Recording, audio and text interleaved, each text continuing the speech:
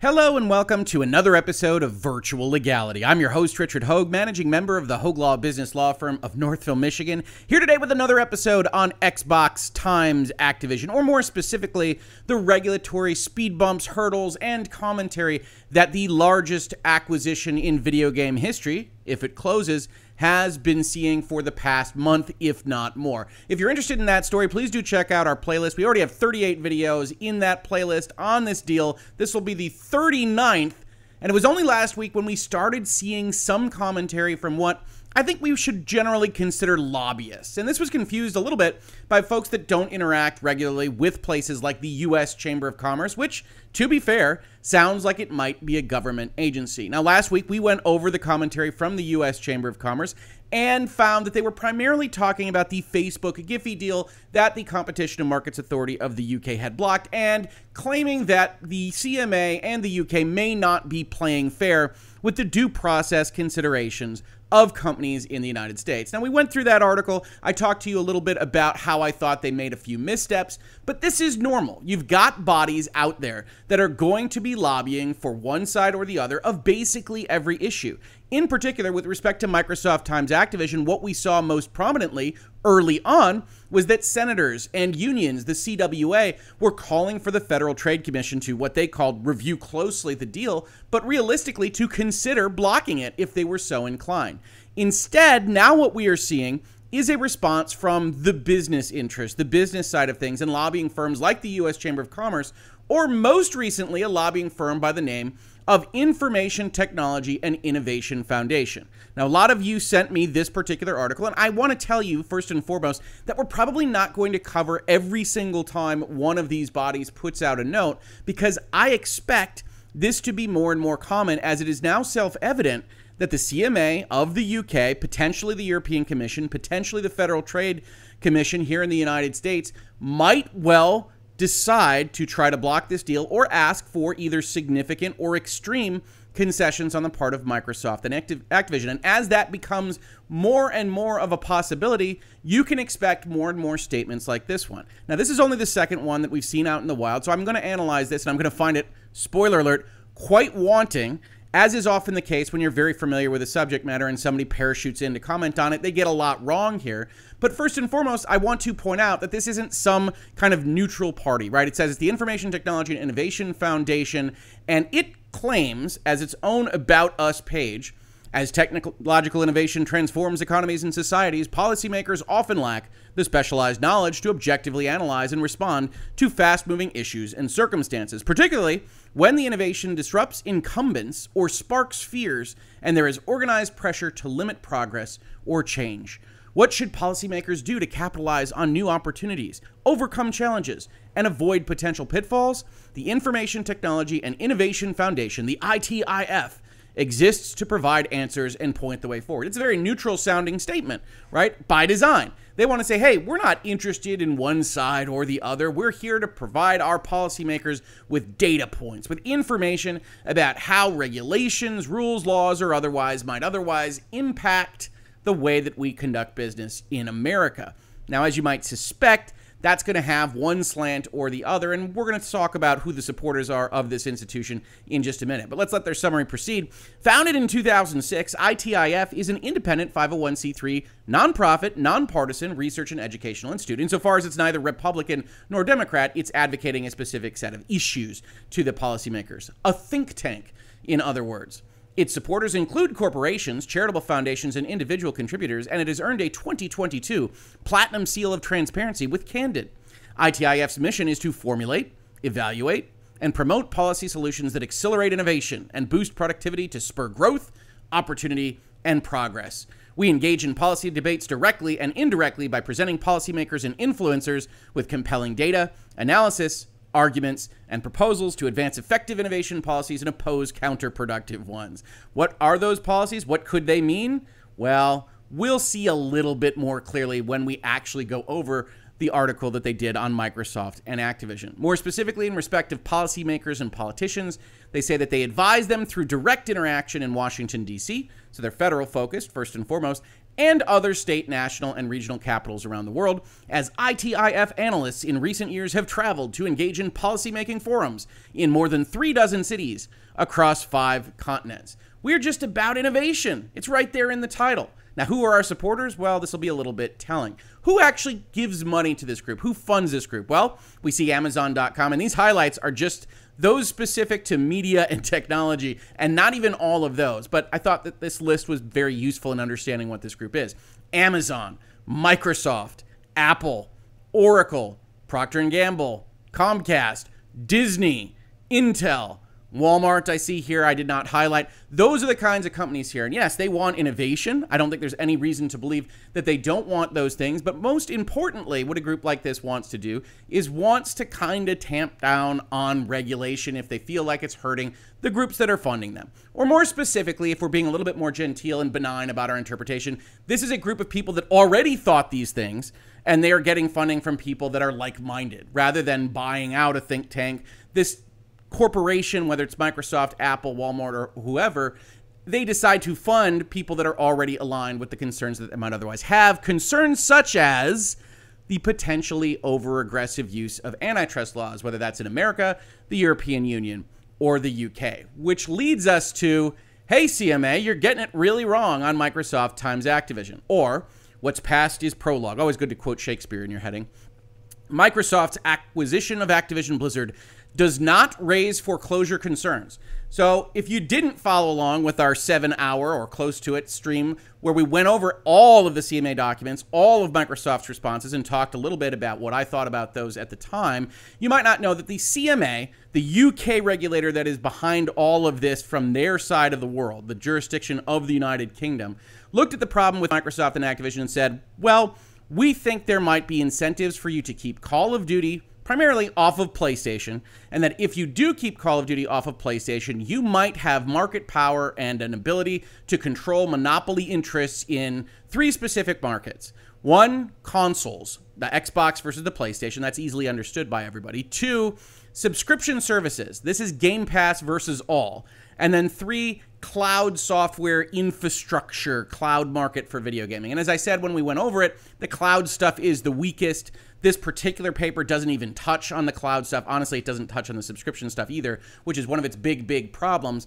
But overall, the CMA says you could potentially have an incentive to keep Call of Duty off the Sony platform. Microsoft says we have no such incentive. And my main criticism of Microsoft's position there was, of course they do. Of course they could decide to keep it off that system and try to drive sales up on one of those submarkets. Now here, the primary argument that's going to be made against that is that they don't have the mathematical reason to do that. Only neither does this paper. Instead, it relies on a non-analogous prior property in Minecraft, spoiler alert, and then says, well, obviously then the CMA should realize they won't foreclose Call of Duty. We'll talk about it when we get there, but this paper is full of holes, and I hope that the contributors to a society like this one are getting what they paid for. What's past is prologue.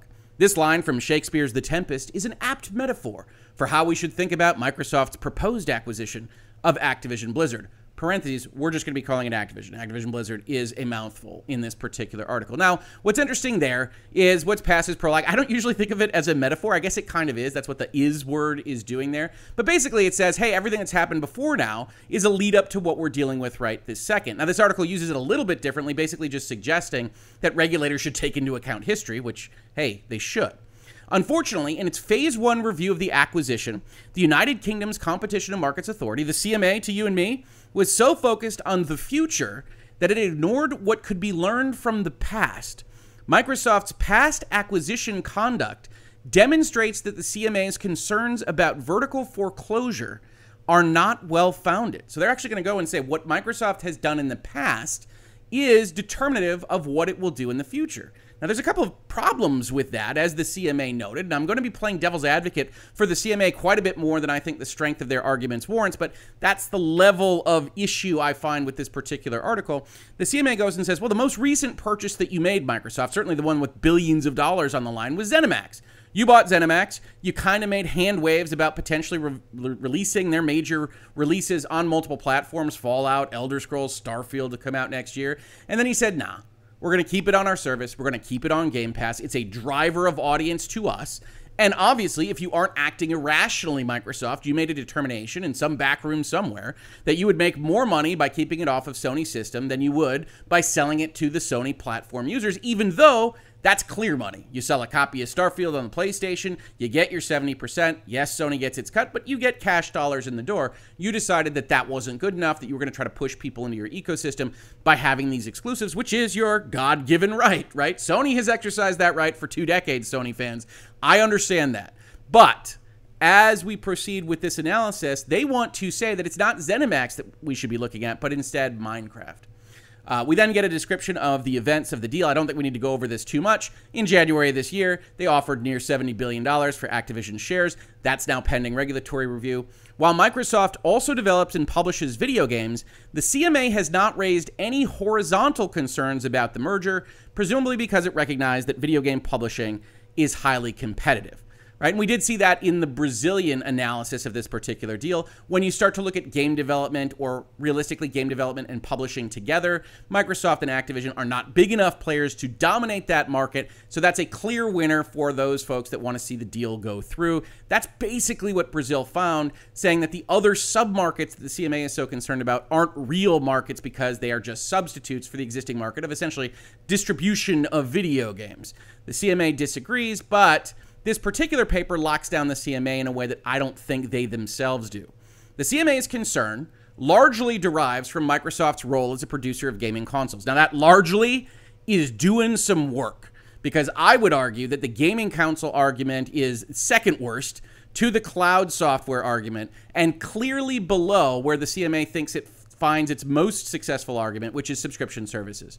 And as I have said now in a number of videos in this series, that always seemed to be the most obvious avenue for a relatively activist regulator to potentially go after this deal, is that Game Pass clearly has a strong foothold in the subscription services market, and it's not that hard to imagine a world in which Microsoft buys up enough developers and publishers to make Game Pass the de facto leader in that market. And if that is a separate market, which I argue that it is not, but if it is a separate market, then you can easily imagine that the calculations there would lead to a huge number for Microsoft and could potentially kill off the Stadias, the Lunas, the PlayStation Pluses of the world that might otherwise seek to, cloud or no cloud, get you involved in a subscription service. So while I disagree with the CMA's potential market definitions here, it is the logical argument that has the most weight from the UK. This article basically doesn't address it at all.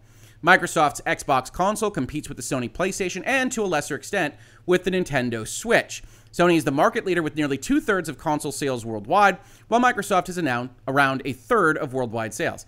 Now, interestingly enough one thing that is to be noted, as we have in other videos, is that these regulators are primarily concerned with the jurisdiction that is under their sovereignty. The FTC is worried about the US, the CMA is worried about the UK, the European Commission is worried about the EU, the Brazilian authority CADE was worried about Brazil, etc., etc., etc. Now, you can take into account the worldwide market when you're doing your analysis, but just the worldwide market doesn't determine how you need to feel about regulating your jurisdiction. We saw it was very important to Brazil, for instance, that Call of Duty and Activision just really isn't that popular in Brazil.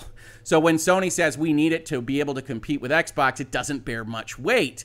In other jurisdictions, particularly the US, Sony might find more effectiveness talking about Call of Duty and the need for it to compete, even though, again, I side with Microsoft on this, that obviously consoles like Nintendo can survive without Call of Duty or Activision games. Sony might have a more effective argument in places like the UK and the US, where there are more sales for Activision titles. The CMA raised a number of vertical concerns with the merger, one of which is that Microsoft might deny Sony access to Call of Duty post-merger. Now, the vertical concerns are really separated by market, as I said, and Call of Duty is kind of the functional way that they might leverage their power in any of those markets, which might be the better way to think about this. A vertical foreclosure strategy, making Call of Duty exclusive, is generally only profitable if the gain in sales made through the vertical firm's own downstream unit are larger than the lost sales from foreclosing the downstream competitor. This is pretty easy to think about. Call of Duty currently sells on Microsoft and PlayStation. It is going to make a certain amount of money for Activision through sales to PlayStation users, right? So Microsoft, if they make Call of Duty exclusive and all other things remain equal, we don't look at a dynamic market, which is important for this analysis that this article is asking us to do, well then we can do some simple math. You are no longer making that money from Sony, and so you have to make sure that you make more money here from console sales. Are you going to sell that many more Xboxes than you would have if you had not made it exclusive? And I can tell you the answer to that is no, right? If that is your analysis, they're not going to sell enough Xboxes to make the loss of the money that they would otherwise gain from selling Call of Duty to PlayStation users to make that make sense. Even the CMA doesn't really claim that. They say it's a combination of these various things and the ability to use their market leverage to make more money through that combination. The sale of consoles, the sale of subscription services, primarily Game Pass, which really should be thought of as Xbox's primary product right now, and some weird melange thing of the access to cloud software services. Again, the CMA does not articulate this argument well, so we're not going to spend a lot of time on it. Instead, this particular article says, well, they're not going to sell those Xboxes now, are they? And I agree with that, but that's far from the only consideration here. And again, I kind of resent you making me defend the CMA on this. That is, Microsoft would only deny Sony access to Call of Duty if the increase in Xbox sales outweighed the lost Call of Duty sales. Objection. Facts not in evidence. Xbox has so much other stuff going on that selling Xboxes is not even the primary way that they are engaging with the current generation. So at the very start of this, which is now going to go for paragraphs, you have a kind of wrong-headed assertion, an assumption. And you know what happens when we assume. Certainly, some Sony console customers would purchase an Xbox in order to be able to access Call of Duty. However, some Sony customers would rather give up Call of Duty than switch to the Xbox. The vertical math depends on a number of factors, including the popularity of Call of Duty, Sony's share of console sales, and how different Microsoft and Sony's consoles are from one another. I'm a little bit curious how that last one actually enters into play so much, because Call of Duty is only going to be accessible on one of the consoles, so what do the inherent hardware differences actually matter? If you're concerned about Microsoft taking a monopoly position in hardware, it's not because of quality, it's because of things like money and exclusivity that doesn't require the Xbox to be even competitive with the PlayStation if it's the only place that you can play Microsoft games, which is what Call of Duty would be after the purchase takes place. We see that writ large with Nintendo, right? I would love to be able to play Mario and Rabbids or Bayonetta 3 on some kind of system that can actually display graphics on a large-scale television. Those are foreclosed to me because Nintendo has capitalized and is making these games. Now, Mario and Rabbids is a bad example of that because it's made by Ubisoft, but with Nintendo licenses, so the effect is the same. I'd love to see that in higher resolution, and I don't get the chance. Same for everything else that Nintendo releases. Even though Nintendo is one of the best software developers on Earth, they don't sell some of the best hardware on Earth, and it's all just locked in the little Nintendo Switch prison,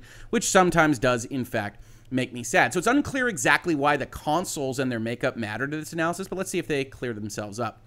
If Call of Duty sales are high, and Sony's customers represent a large portion of those sales, then the cost of vertical foreclosure will be higher. Yes, right? This is intuitive. When we think about things like purchasing exclusives, which is something Sony has some experience in, as well as Microsoft, a little chastened by that whole Rise of the Tomb Raider fiasco, what do we think about? What is the cost of getting that exclusive license? Well, if the developer isn't crazy, they're going to look at their numbers. If it's a franchise and the most recent entry in that franchise, and they're going to say, we made this much money on who you would have us not sell to. So we're going to need something like that amount of money, which means it's more costly. It's easier to understand this when you're thinking about those exclusives because that's actually money leaving the bank. After it's purchased by them, it's kind of internal financing, but it's the same kind of concept. If Call of Duty is super popular on the Sony PlayStation and Microsoft is looking to potentially make it exclusive to the Xbox or Game Pass or both, then it's going to quote-unquote cost them more in opportunity cost to halt that sale on the other system. That is correct. And that's why some of these papers are so problematic. That is inherently correct, but it's being used in too simple a fashion to actually analyze this situation. Now, they do say if gaming consoles are very similar and there's no real difference between accessing Call of Duty on an Xbox versus on a PlayStation, then the gains to the vertical foreclosure will be greater. If they're closer in whatever makes them game consoles, then more people are going to be willing to come over, I guess, if there isn't that qualitative difference. But again, I don't really think that matters, so I don't think it's a useful concept in this particular paper. It is clear from the Phase 1 decision, which is actually just a reference to Phase 2, is more than a decision, that the CMA did not find either Microsoft's or Sony's evidence on the vertical math to be persuasive. Now remember, Sony's vertical math, to the extent they presented it to the CMA, and Microsoft objects vehemently to the fact that they didn't get to see whatever the CMA was looking at from Sony, was clearly supportive enough of the CMA's position that they decided to adopt it, right? Sony goes and says they have every reason to foreclose Call of Duty from us, and CMA says it looks like they have every reason to foreclose Call of Duty from us. That sounds like they adopted Sony's math a little bit more than Microsoft's. Here, the paper just kind of gives up the ghost. Given the complexity of this analysis, there were likely valid criticisms to be made, right? We don't know exactly what that math said. That isn't shared with us, but it seems likely that neither one of them are perfectly right. Instead, the CMA primarily relies on other evidence, not strict math, to conclude that Microsoft has both the ability, which they clearly do, and incentive to foreclose Sony post-merger. Incentive is going to be an open question.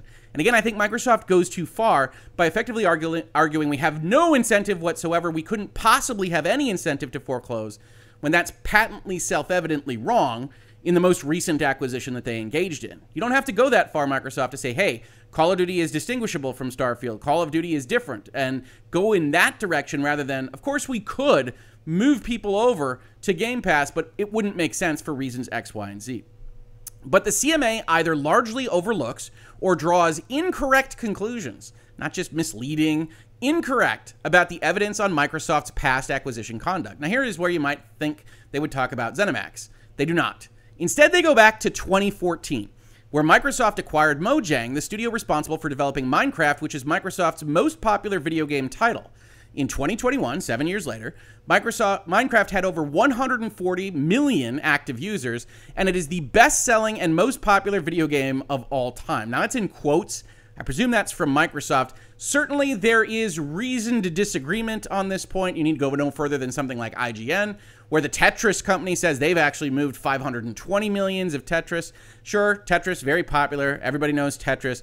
Is that more than Minecraft's 238 million? Could reasonable minds differ here? Are we essentially taking the word of Microsoft and the Tetris company? We are. Doesn't really matter that much. We can all agree that Minecraft is a very, very popular game, but may not be the most popular video game of all time. And if you're trying to write a persuasive essay, getting that stuff right is super important. At the time of Microsoft's proposed acquisition, Minecraft only had around a quarter of the active users that it has today. But Minecraft was growing rapidly. To get a sense of Minecraft's growth rate, Figure 1 shows how many years Minecraft and Call of Duty took to achieve certain active user benchmarks. For example, while Call of Duty only had 40 million active users 8 years after its launch, Minecraft had the same number of active users no more than 5 years after launching. Similarly, Call of Duty only had 70 million active users 15 years after launching, whereas Minecraft achieved this number in less than half that time. Even though Minecraft had fewer active users at the time of the acquisition than Call of Duty has today, these were both very popular games at the time of their proposed acquisitions.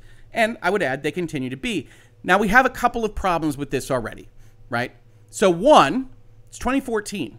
What is Microsoft not peddling in 2014? The answer to that is Game Pass, and also xCloud and its cloud solution in general, but I don't think that matters as much, so we're going to put that aside. They aren't trying to move people into a subscription service. They are trying to make money through the applications like Minecraft that they've otherwise bought, and which applications already exist on the competitive ecosystems like PlayStation. Now, you might say, Rick, Call of Duty is also already on PlayStation, and that's where the second problem comes in, and I really do think it's going to continue to be a problem with people dropping in and talking about this particular issue. Minecraft, outside of its little spin-offs, Dungeons and Legends and things, Minecraft is just a single product. You get a copy of Minecraft, you have access to the Minecraft servers, you play Minecraft, and that's Minecraft. Call of Duty is a new game every year, and in order to stay up to date with the meta or to otherwise interact with the multiplayer components of quote-unquote Call of Duty, it requires an entrance fee every single year. And that changes the equation in terms of sales, revenue, value, and it might actually enhance the argument in this paper to not think of Call of Duty as a game that released 15 years ago and Minecraft as a game that released 10 years ago, or whatever the timing is on these particular things. Instead, Call of Duty is different. In order to get to 140 million active users, it has to continue to resell its own product in a way that Minecraft simply doesn't, but that does make more money for the owner of that particular product. And if you have that re-up, if you have that notion of subscribing to a magazine in order to be a subscriber of Call of Duty, the incentives do change, right? If we are going to say this doesn't match ZeniMax because Starfield is a single-player RPG that doesn't have a community and that distinguishes it from Call of Duty, which I don't think is a bad argument, we have to distinguish Call of Duty from Minecraft on these very same premises, right? Getting the next Call of Duty is another application that you can sell in or not sell in to a rival platform. Versus Minecraft, mostly just keeping it up, that's not the same thing. So this argument is already running afoul of my critical reading skills even early on. When it announced its acquisition of Mojang, Microsoft committed to continue to make Minecraft available on all competing devices, including the Sony PlayStation. To date, Microsoft has honored that commitment. That Microsoft does not foreclose Sony is not surprising considering the popularity of Minecraft and Sony's large share of console sales.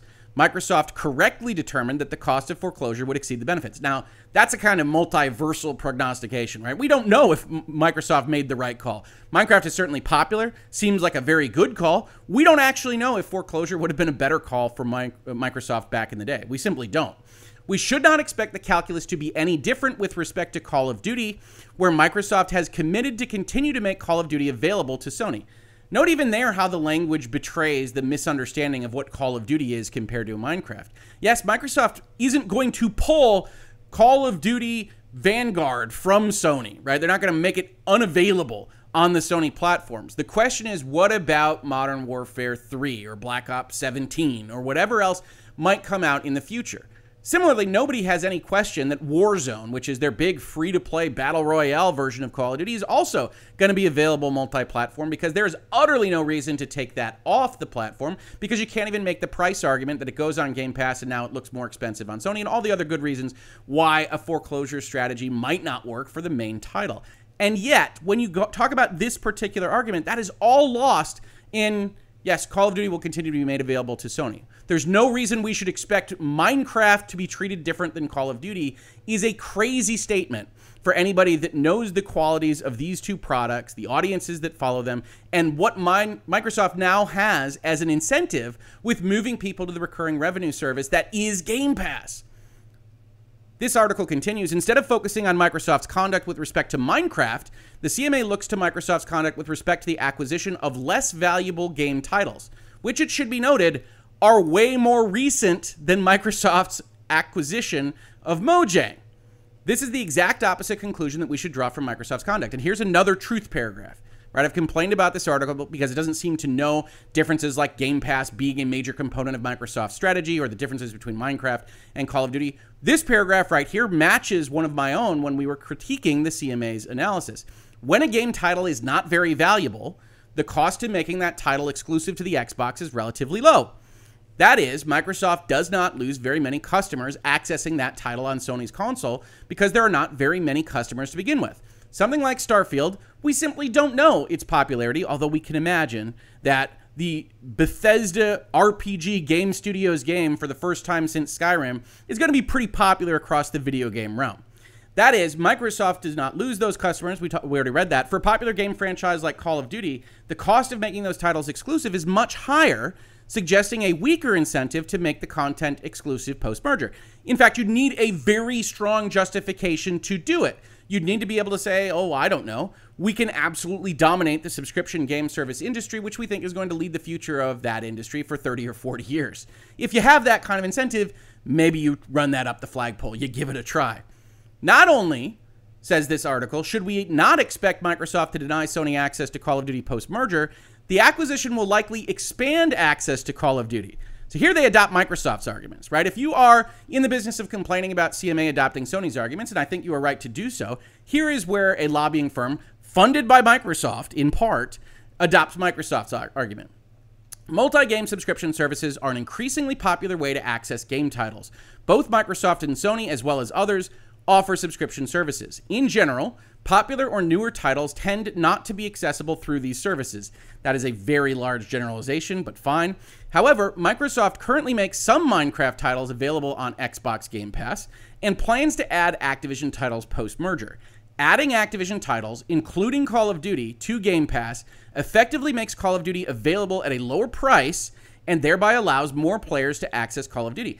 I don't disagree with any of that analysis. In fact, that's one of the reasons I think the deal should go through, Xbox fans. However, if the CMA's adoption of a market for subscription services is honored, if they find that to be correct, if their tribunal accepts that, if their high court accepts that, and it's not impossible that they will, then you have to look at it from the other side of things, which is, yes, Microsoft has now by far the best, most robust subscription service for video games, and what can they do with that market power? This entire paragraph, this entire argument from Microsoft boomerangs on itself because it's self-evident that they can dominate that market with such a title, even if that gets it to folks at a lower price right now. Well, we all have experience with what streaming services and other low-price alternatives have done even in the last decade, right? Go try to get live television and the content that you could have gotten from Netflix a decade ago now, because I'm willing to bet it costs 7 times as much. And we are all cognizant of that. And the CMA, if we're going to give them credit, and believe me, folks, I'm mostly playing devil's advocate here,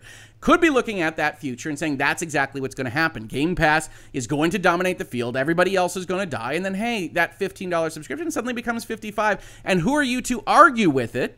Because it's still got the best stuff. It's still a better value proposition than buying games. And yet they are now dominating and dominating and dominating, and it snowballs, it spirals until they control the entire video game industry. Do I believe that?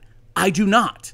I believe buying games is a substitute for subscribing to games, is a substitute for cloud service games, but we actually have to address the argument that the regulator is making if you want to make a persuasive essay, and I say this fails on basically all of its core principles. The CMA has erred in its analysis of Microsoft's incentives to foreclose Sony post-merger. Microsoft's past acquisition conduct demonstrates that Call of Duty is likely to remain available on PlayStation and other devices. That likely just sneaks in there, doesn't it? I mean, it's so definitive. You look at the heading. Microsoft Activision raises no foreclosure concerns. No, none at all, because it's likely to stay on. Really backstopping that right at the end, huh? The CMA can and should change course during its Phase 2 investigation and clear this competitively benign acquisition. And again, I agree with your conclusion. I agree with the setup that the CMA has made mistakes. You can see me on tape talking about that for almost 7 hours. And yet this kind of article that passes so many salient details, that skips so many important parts of this conversation, I would argue does more harm than good, because it is so easily dismissed as nothing but a lobbying firm otherwise lobbying for one of its own supporters.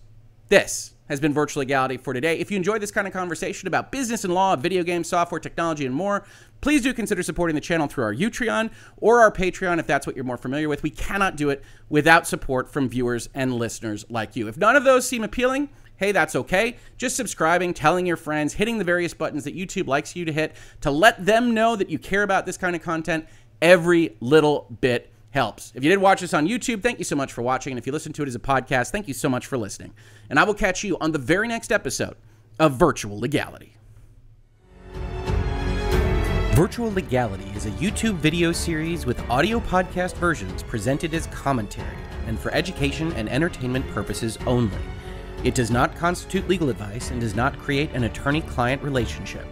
If you have legal questions about the topics discussed, please consult your own legal counsel.